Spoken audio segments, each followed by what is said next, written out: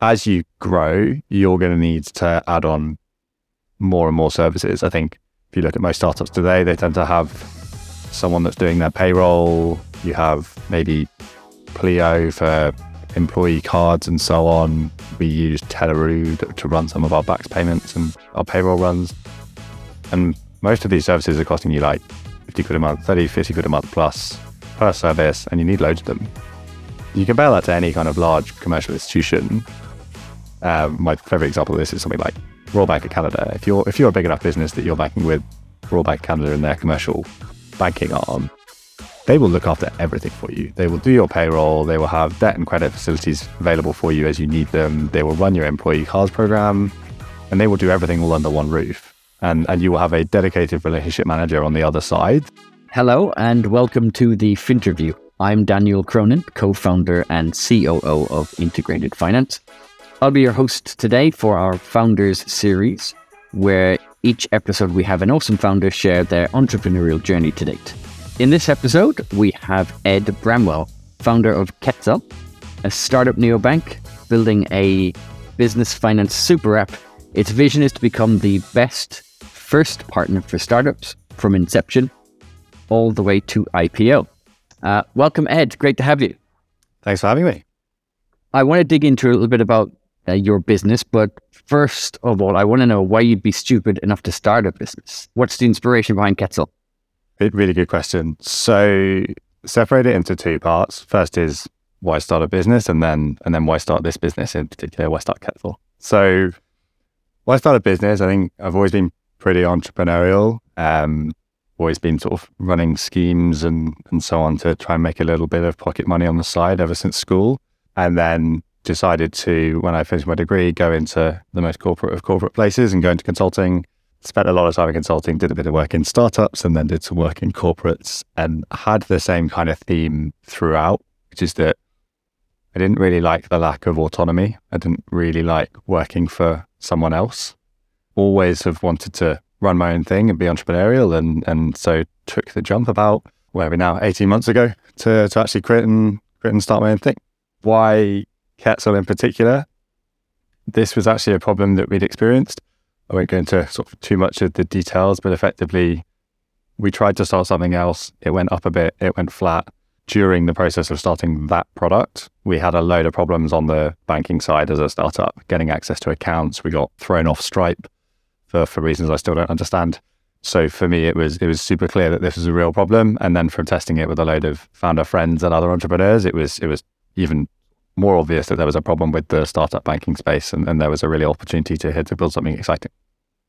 Awesome. Now, I'd love to dig into a little bit more about what those challenges were you faced. It would be great to hear. What did you expect? Was it a total surprise when you started having these pains and you were thinking, wow, what on earth is the problem here? Or did you have some semblance of an idea that maybe there was friction, you just didn't know how much? Yeah. I guess my expectation was that if you're going to open an account with Starling or Revolut or whoever it might be, that it'll be as easy as it would be to open it as a consumer. Part of that, I think, was probably ignorance on the levels of KYC required for businesses versus consumers, which is driving this. But really imagined a kind of consumer grade experience, and that was just not the case. So it was fill in a very, very long form, felt much longer than it was when it was a sort of retail consumer form, and then get thrown into this queue of, cool, thanks, we'll get back to you. You'd be waiting 2-3 days before you got a response, and then sometimes the response was, oh, you're outside our risk appetite, or we don't want to serve you, or we need more information, rather than just like, hello, here's your account. And I understand why that is, especially now having built something close to that. I really understand exactly what's going on behind the curtain there in terms of they're checking your business details, they're checking your shareholder details and so on, to make sure they really understand you as a business before bringing you on.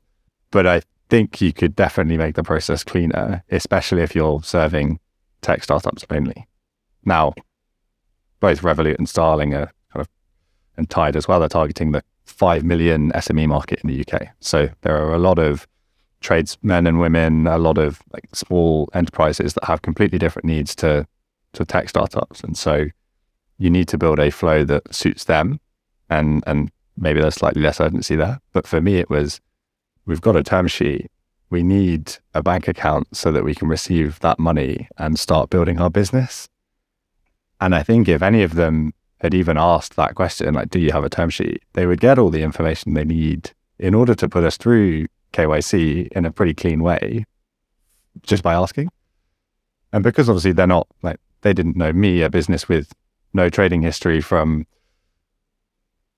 a carpenter or a dry cleaner, because they've not met what is now Verstex Limited before. And so the process is completely different. I got to admit, I've never met anyone who has gone through this process and went, oh yeah, I knew it would be like that from the first time. What do you think it is that from the smartest of the smart to the dumbest of the dumb and everything in between, what is it that makes people think this isn't a problem until they've faced it? Because it's pretty damn obvious why banks are fairly restrictive and selective on who they want to bank. But when I got into deliverable foreign exchange, when I was with a whippersnapper, I was shocked that I couldn't onboard all of these customers that I thought were totally great. And my compliance team had to take me down and give me a bit of a dressing down on why they might not be relevant for our services. Why is it a surprise to everyone? What do you think is missing as part of the entrepreneurial education to participate in financial services? Yeah, I think it's something you take for granted, right? Because you interact with it on a daily basis as a consumer. Everyone's got a bank account. Most people have a credit card. It's pretty easy to open a PayPal account. So you don't face the same kind of friction. And I guess for me personally, it was, you don't appreciate the ability to commit financial crime is significantly easier and able to do it on an order of magnitude several times greater if you're running it through a business account than if you're running it through a kind of consumer account. If I suddenly start sending hundreds of £1,000s to, today, some high-risk accounts, it's pretty easy for Barclays, the bank, for me to turn around and say, hold on, we know you don't earn that much, so where's this money coming from? Whereas if you're a business and you're reporting hundreds of thousands in revenue, your business could just be doing pretty well. And so for a bank or a financial institution, it's about getting to the point where they understand exactly what your business is doing and then making sure that the money that's coming in and going out is the same. And I don't think you appreciate that as a kind of retail consumer who assumes that most people are doing good and that people aren't there to abuse the financial system, when actually the counter is true, is that people are always trying to pick holes in people's compliance frameworks and other security systems to make it easier to commit crime. And I think, unfortunately for us, we've picked the higher risk end of the spectrum, but it's definitely one of the reasons why the experience is so poor. I think my perspective is that it just doesn't need to be for a lot of startups, because the amount of effort required on behalf of the onboarding entity to get a good understanding of the startup on the other end is super low. It doesn't take much time to read through the website, understand what this business should be doing, and then be very specific around the kind of things that you would expect. If you're starting a software company, I'm pretty certain that 80 to 90% of your revenue should be coming through Stripe. And if actually it's 10 to 20%, I'm going to start thinking, okay, well, are you just invoicing all these enterprise clients? In which case, cool, you'll have those invoices available to send. Or actually, are you doing something suspicious? So the amount of time required to put some thought into some specific compliance issues is low when you make sure you're restricting it to a small pool of companies. If you're trying to do that for 5 million tradesmen and women and small businesses, then it becomes a completely different story and it's not scalable. Makes sense. And for your target market, or at least for your launch, what kind of advice would you be giving to the next generation of founders that you're trying to help? What to look out for? Because with the absolute best of intentions, someone who's blindsided by this sort of informational request will often appear to lack credibility. And in my experience, the business case makes sense if the founder is blindsided by what people regard as kind of table stakes credibility to be able to run a business effectively. In some cases, that alone is enough to scare away a bank from wanting to work with them. For the clients that you're going to be targeting and who might be listening to this podcast, either now or when you've reached unicorn status and people want to see what Ed was like at the start of his journey and how it compares, what would you tell your first applicant if you could sit down, have a coffee with them and say, look, we're making your life easier, X, Y, Z, but you got to get your beep in order. to make sure this sells? Yeah.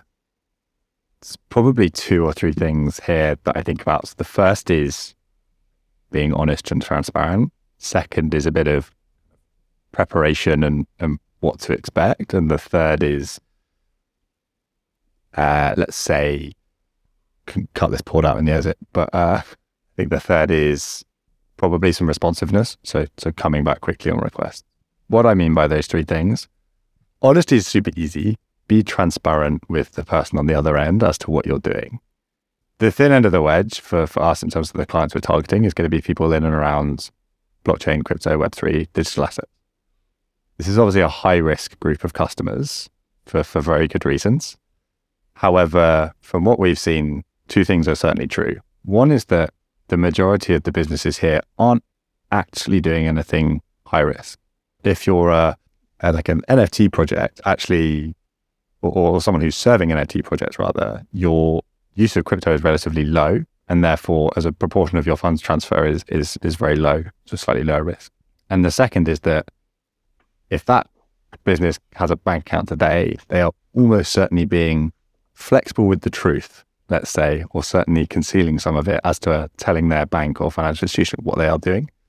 And content is being recorded, so I'm going to do it easier, but I've heard some absolute horror stories about some of the other neobanks in terms of how the people doing the onboarding have coached the business through the compliance processes, which is pretty shocking, but I won't name names for fear of being sued.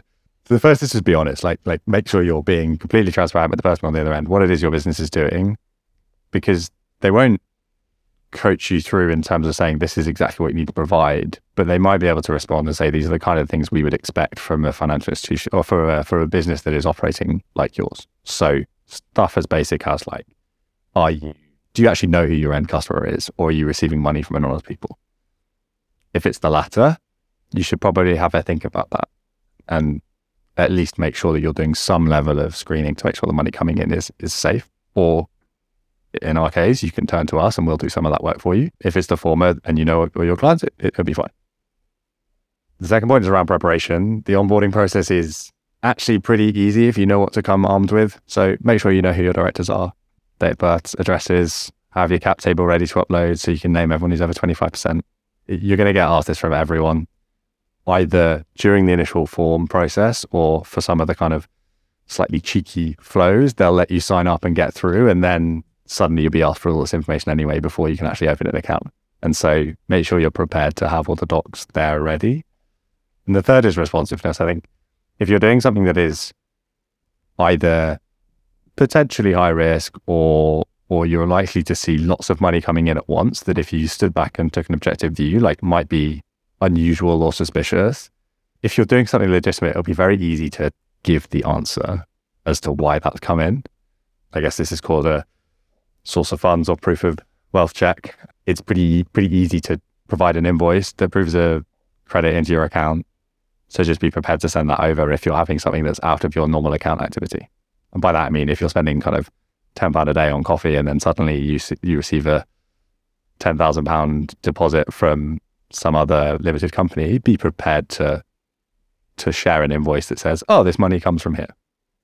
Makes sense. And just to rewind a little bit, when I gave the intro, it was relatively generic. Would you like to have the floor for a minute to say what the business is doing? Yeah, sure. It's kind of three core parts of our product. The first is current accounts, simple virtual IBANs that you can move money into and out of. Second is debit cards linked to those accounts for both directors and employees, so you can do a bit of expense management, spend management. And the third is concierge, so the ability to have a direct one-to-one relationship with someone at our financial institution that you can talk to if you have any questions either about your account with us or if you have any other questions around the financial operations side of running a startup. So we're there to help you on that journey as well. In terms of who we're serving, running a bank or starting a bank is not like this novel idea. People are pretty well served. There's lots of neobanks around there for you. We have plenty of opinions about how they're not serving the current startup landscape appropriately that I'm sure we'll get onto. But certainly the initial pool of people that are kind of being excluded from this financial system is companies that are close to or dealing with crypto. again, for good reason. It's because it can be associated with some high risk activity. But for us, we actually think it's simple enough to prove that it's not as high risk as you might think. And so by having tight compliance processes, making sure that we're being very careful about the kind of clients we onboard and how we manage those clients, we can help them get access to the financial institution at a pretty affordable price point that they wouldn't be otherwise able to get. Your alternatives now, if you're someone that's dealing with crypto like an NFT project or any other Web3 business, is you go to a private bank and spend £500 a month, and something like 0.3% of your transaction volume is consumed in fees, which I think is extortionate, especially for simple BACS transfers. So we're gonna provide a much easier way to get access to the financial system in a legitimate way. That means you don't have to be flexible with the truth to your bank, which means that actually we're helping to increase the legitimacy of all participants involved. I think there's definitely something to be said about the mechanism with which a bank chooses to monetize the different risk categories. And counterintuitively, charging higher prices dissuades people who don't have the flexibility of commercials or elasticity of pricing away from those banks. If your bank charged you a percentage of anything to receive your salary, to pay an invoice, if they charged you a percentage of that, you wouldn't be banking with them probably the next day. Ergo, if you follow that logic to its natural conclusion, who would be willing to pay a percentage? It's probably going to be the sort of customer that you don't want. So the tool with which a bank often tries to protect themselves from dealing with customers that they don't want to ends up being the specific reason they only get customers that they're uncomfortable with. How are you thinking about addressing that from a price standpoint? Are you going to make it attractive enough for you, a fledgling financial service, to get off the ground and generate a revenue that allows you to thrive and scale, versus not being so expensive that you're having to bat away entities that you'd rather not do business with? Yeah, for sure.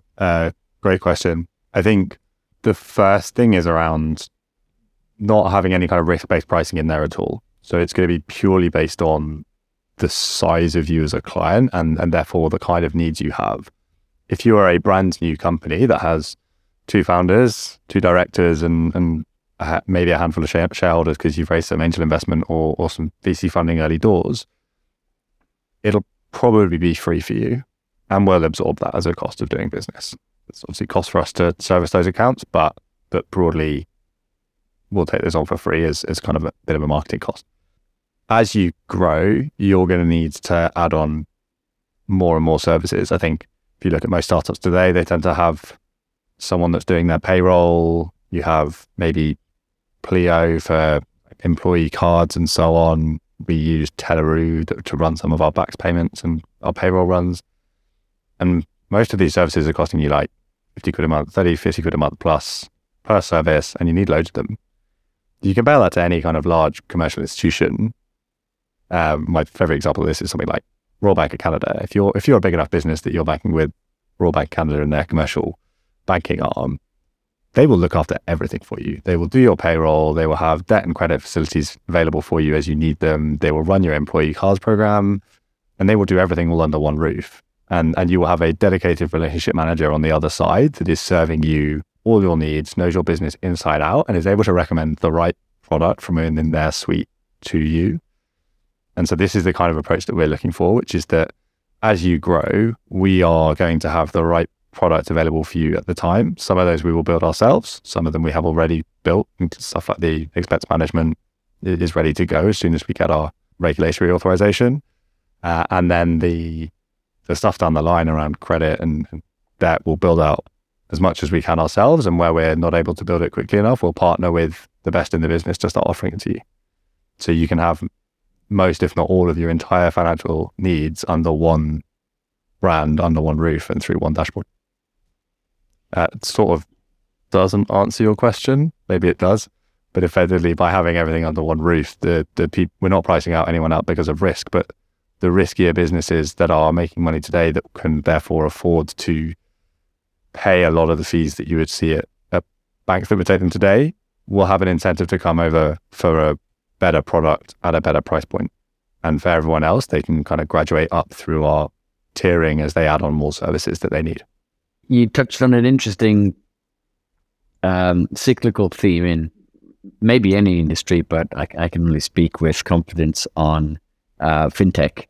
And that's the theory of the one-stop shop being unbundled into the kind of pick and mix, get the best of whatever you want. And now with the advent of the modern API, the rebundling, but rather than owning the entire stack from top to bottom, like Royal Bank of Canada, great example, by the way. I was expecting Scotland to come after of, not Canada, where they've got everything themselves, or maybe part of it was an acquisition trail, but it's still a Royal Bank of Canada product. You guys are considering building some of it, but with the advent of APIs, you can much more quickly consume the best of class and deliver that in a compelling way to your customers than has previously been available before. I just wanted to get some macro thoughts on that cycle where it was one-stop shop, unbundled, go to the supermarket to get your ingredients and build it yourself, to now being able to get the recipe pre-built from someone like yourself that has taken all of the ingredients and fashioned it into something that looks and smells like a one-stop shop, but actually the underlying ingredients of all of the participant bits of your stack are the best that you can actually get. What are your thoughts on that kind of as a theme? Where do you think it's going to go in, say, 5-10 years? Yeah, great question. So I think for us, we believe that it's going to rebundle itself over the kind of near term. That's where we think it's going to be able to capture value. There's a couple of reasons for that. I think in the very short term, at the moment, people are being very, very cost conscious. And so you see loads of people cutting down SaaS spend on trying to find seats they're not using in like Slack or HubSpot or whatever it may be to reduce their SaaS spend, when actually one of the quickest levers you can pull is actually amalgamating a lot of these services under one hood. So that's a good way to take out cost. And the second is actually you're seeing kind of commoditization of financial services. I think probably one of the things you guys are betting on, right? But it's almost funny now to think of access to a current account as being somewhat commoditized. We'll see a lot of kind of hurdles to jump through in order to get access to that commodity. But you have many different players in the market that provide a very similar product at a pretty low price point relative to what you think it should cost to get access to the payment rail. And so the person who's going to win this is the person that builds the best product on top of that.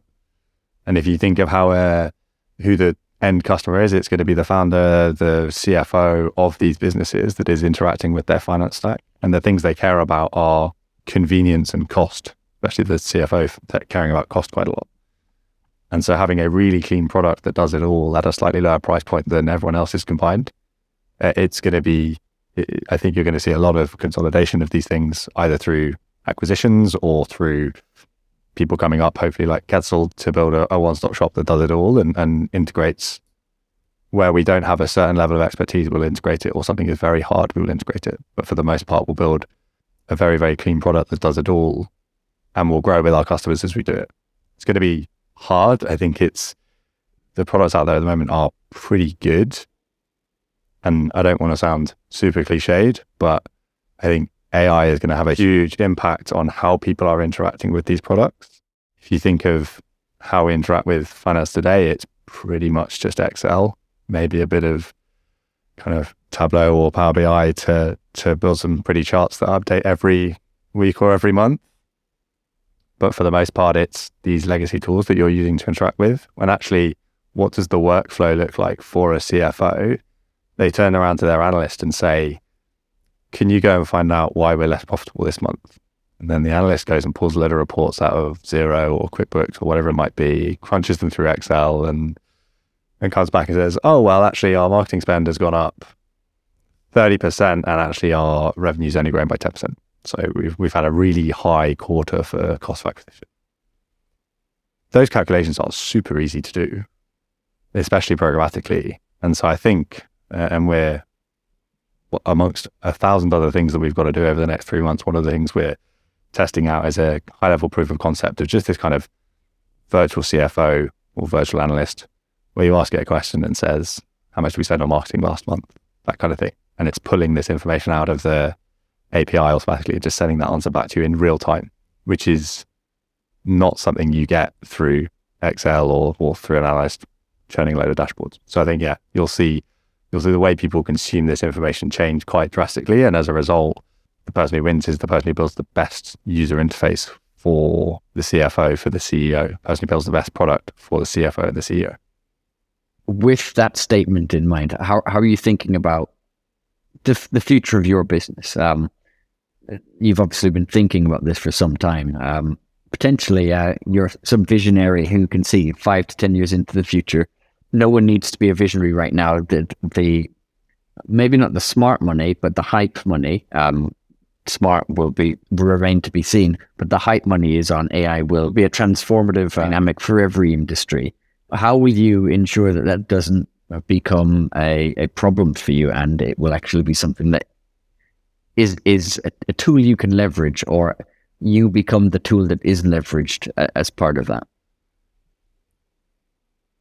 I think the biggest competitive advantage we have here is just this dedicated kind of concierge-esque service. We will be unbeatably close to our customer for any other business bank account on the market, because we will have maybe, 50 to 75 clients per relationship manager, which if there's kind of 200 working hours in a month, that means that you've got someone who is only thinking about your business, exclusively thinking about your business for 2 hours in a month. And you may not need 2 hours of their time in that month, because you may just be happily plugging away. But they might be coming to you with like, oh, I've seen you guys are growing pretty drastically this month. Have you started to think about X? Or we can see you've expanded your payroll. You must have added some new team members. Like, how are you thinking about managing your expenses? That kind of stuff. And because we are that close to the customer, because we can get great feedback about our product and what they want from their financial stack, that's going to allow us to build those tools. And we can use whatever technology that might be to build, whether it's AI, whether it's just good product and good design, because we are very, very close to the customer and we understand exactly what they're doing. So I actually think by being very narrow in our focus, not only does it allow us to put a load of attention into these companies, because they're going to generate way more revenue than a very small business, a micro enterprise. It's going to generate a lot of revenue per customer for us. And so we're able to put this cost base, which is a kind of attention or time of people, to understand those businesses better and understand what they need. And then when we understand what they need, we can go and build it, and we're agnostic as to the technology we need to build it. We can use whatever we want to do so. If you look at the scale-up fintechs that have proliferated today, maybe with the exception of Stripe, who I regularly hear have some of the best customer service ever, which is quite some feat given their scale. But if you look at the UK neobanks, very few businesses are reluctant to place too much cash with them. Integrated finance banks with a few of them. But it's not that there's a problem with the product. It's that if there's a problem with the product, you can't talk to anyone. And in a startup, time is absolutely everything. And if you're waiting 3 days to get a response for an invoice that's going to stop a vital service being delivered to you so that you can go and deliver value to your customer, or worse, a product's not being shipped from a harbor accruing storage costs, that can kill businesses. And I see a lot of founder CEOs, founder C-suite, not being willing to place their seed capital at one of these juggernaut fintechs who theoretically would be a better option for them from a pure product standpoint, just because of all of the horror stories I watched on the internet of, I tried to contact Bank X and I've been put through to the 7th circle of customer service hell, and I can't get said issue resolved, so now my business is going to hell. You're giving me the generic response of, this is how you get a latest statement. It's like, well, that's fine. I'm actually asking about this payment that's not going out, but thank you for trying. No, I think you're absolutely right.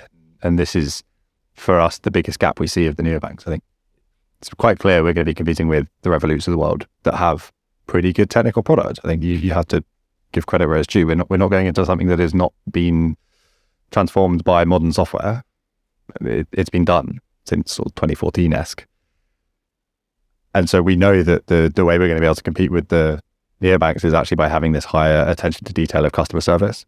My bag is downstairs, but I have the bat phone ready, which is this JCB mobile phone, that battery that lasts forever. And that is the customer support phone. And it comes with me everywhere at the moment. The sort of small scale founder, I don't have the luxury of a customer support team quite yet. If you are holding your money with Quetzal and you are using our product and you have a problem and you call our support line, that is the phone number that rings and you get through to the CEO. And if I'm in the middle of recording a podcast like this, I'm going to be saying, hold on, someone's calling, I need to pick up the phone. Because no one else has that number. It's just the support phone number. And so you're not going to get that service anywhere else. No one else is stupid enough to operate that way. I like it. Just wait till you've scaled and the spammers get a hold of it. This is true. Although I think one of my previous companies that was still back at First Vet, David, the CEO, who's someone I draw a lot of inspiration from. I think he was still, he was the last person on the IVR tree rather than the first, but he was still, if no one picked up the customer support phone and it went through first line customer support, second line customer support, if you timed out on all of those, it did eventually ring David's mobile phone as the last person on the IVR tree. So today, if you're watching this back in 2 years' time, you can email me and see if I'm still, or call the number and see if I'm still the last person on the IVR tree. But I hope to be. I think it's going to be core to us understanding exactly what our clients need. And so it makes sense for me to be on it all the way through. I like it. I just want to take a little bit back into your history. From a quick LinkedIn scroll, you've got one of the, the cooler backstories. Wherever we worked at Rolls-Royce in Derby, not too far from Stoke-on-Trent, where I grew up. Then brand ambassador. What I'd really love to learn is McKinsey. What was your experience like at McKinsey? What did you like? What did you not like? A lot of people think consultant is a cushy gig because you do all of the strategizing and none of the executing. But what was your take on that? What did you take away from that experience? Yes, chiefly I learned to put in 70-hour weeks without moaning about it, which is coming in extremely useful as a founder. I had a really good experience there. I got to work with some incredible people. Some of the people I worked with are now backers and investors in my company. So I've made lifelong friends and learned a hell of a lot. I left on really good terms. Stayed there for 2 years, did a mix of kind of public sector, defense, media, technology, and a bit of finance as well. So I got an incredibly varied experience, learned a lot, learned how to make PowerPoint and Excel models, which is, again, something that is frustratingly still valuable at a startup, especially when it comes to fundraising anyway. And learned from some amazing people, definitely ingrained a lot of the feedback culture from McKinsey, and actually have recently been working on a community of ex-McKinsey founders and operators as part of X26, which is something that I do on the side in my very minimal free time at the moment. That's been incredibly valuable. It's also a really good acquisition tool for Quetzal because we meet early stage founders at the very start. So that's good. But no, I learned a hell of a lot and went on to work for actually two of the jobs I got after McKinsey, First Vet and Sky, were both working for people that I'd worked with at McKinsey. So it's a bit of nepotism in there, I'm sure. But these are people that I'd worked with quite extensively who then wanted to continue working with me after I left. And so yeah, it was great. And I still, as I say, have many lifelong friends from there. Yeah, the cliche network equals net worth. Probably most people in society, I guess. And just chopping back to Quetzal then, thinking about the next 5 years, have you got it all maybe explicitly or vaguely mapped out in your head and it's just, I got to grind to get there? Or are there some inflection points where you don't actually know what the future looks like after that stage, and it'll be about being adaptive to what type of customer you're serving then, or how the regulatory winds have blown during that time? What's got you most excited about the next 5 years and potentially beyond, and what's got you most concerned? Yeah, great question. I think there's a couple of, so very short term is basically all compliance. So there's some big hurdles that we are hopefully close to overcoming in terms of getting live with compliance. That's like taking up most of my thought time at the moment. Over the medium term, I think it's going to be about the kind of clients we attract in the medium term, what their needs are. So starting with this thin end of the wedge of of Web3 companies because they're the least well served today out of all the businesses in the UK and across Europe. But if that segment doesn't grow as fast as we anticipate, or we start to pick up businesses in different segments, I think that could quite drastically change the kind of features we build, the kind of stuff we integrate. I think you see the UK government outlining quite a big appetite for crypto in the future. The new, I think it's Age and Treasury report showing what they're trying to legislate for and so on is actually really promising.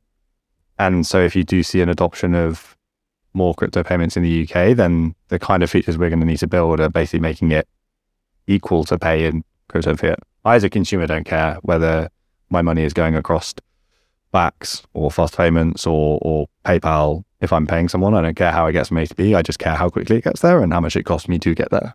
And I personally think as crypto is just another payment rails. I have to admit, I'm not one of these huge evangelists that believe that crypto is a tool to stop the government getting your money. I think the government is always going to have a certain level of control for good reason. Financial regulation is not a bad thing.